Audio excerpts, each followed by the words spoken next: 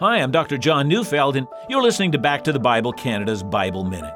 1 Thessalonians 2 verses 3 and 4 says, "For our appeal does not spring from error or impurity or any attempt to deceive, but just as we have been approved by God to be entrusted with the gospel, so we speak not to please man, but to please God who tests our heart." There is something wonderful and satisfying when we hear a preacher who's not trying to gain notoriety or fame or money or the applause of others, but wants to speak in such a way that delights the heart of God. He's not looking to say something attention-getting, but spends all his energy on saying only those things that God has spoken and is keenly aware that he will have to give an accounting before God. Listen to Back to the Bible Canada each weekday on this station, or you can also find us online at backtothebible.ca.